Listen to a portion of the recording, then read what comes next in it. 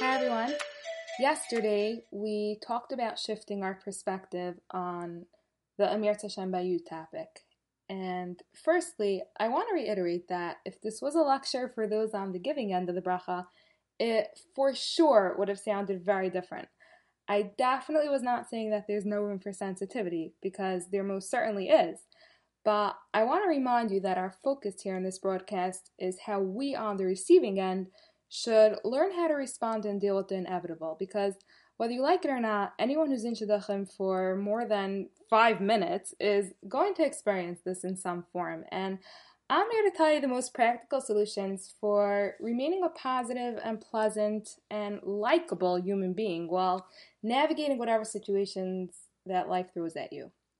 Second, no one is saying that you should suppress your true emotions. When you're in pain, you could 100% cry and vent and buy chocolate and do whatever works. But I could promise you that responding with cynicism is not releasing real emotions. It's a cover-up, which we'll talk about soon. But having a positive outlook is not called suppressing emotions, and it's not either called living an illusion. It's a healthy way of dealing with life. So just want to make that clear. So anyways, I ended off by pointing out that if you give off negative vibes at every time someone mentions something related to the taboo topic of shidduchim, whether you realize it or not, you're gonna create a cynical impression, and people will start walking on eggshells around you. And here's the thing, people are not attracted to negativity. So if you want to be well liked, I suggest that we talk this out ASAP. First of all, why do we tend to get cynical when someone hits a raw nerve? Here's the secret. People use cynicism as a cover-up for deep emotional pain. Beneath their gruff surface, cynics are actually really fragile around the idea of expecting anything which they hope for when they've been disappointed again and again. And in order to avoid any possibility of having their hopes dashed, they disappoint themselves before the world could do it for them. They've been burned so many times that they're distrustful of human sincerity. But you know what happens if you're constantly putting down well-meaning people? They'll start to avoid you. Many of our cynical emotions come up when we're feeling vulnerable, so we react by toughening up and becoming defensive or sarcastic.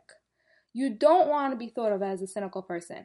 It doesn't earn you friends, it doesn't promote you to the top of any shadchan's list, and most important, it doesn't even make you happy. It's an absolutely miserable existence. So how can we get rid of it? You need to embrace positivity. The way I see it, maybe I'm wrong, but I think that cynicism is a sign of weakness and optimism is a sign of strength. But it's a strength that also gives you more strength, and then you fall into this great pattern of positivity. Okay, but not everyone is the happy clappy type. So guess what?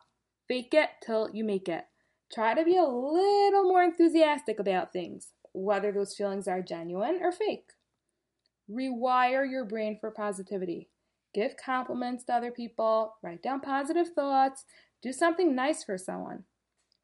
Also, having an attitude of gratitude is a guaranteed way to blast cynicism out of your system.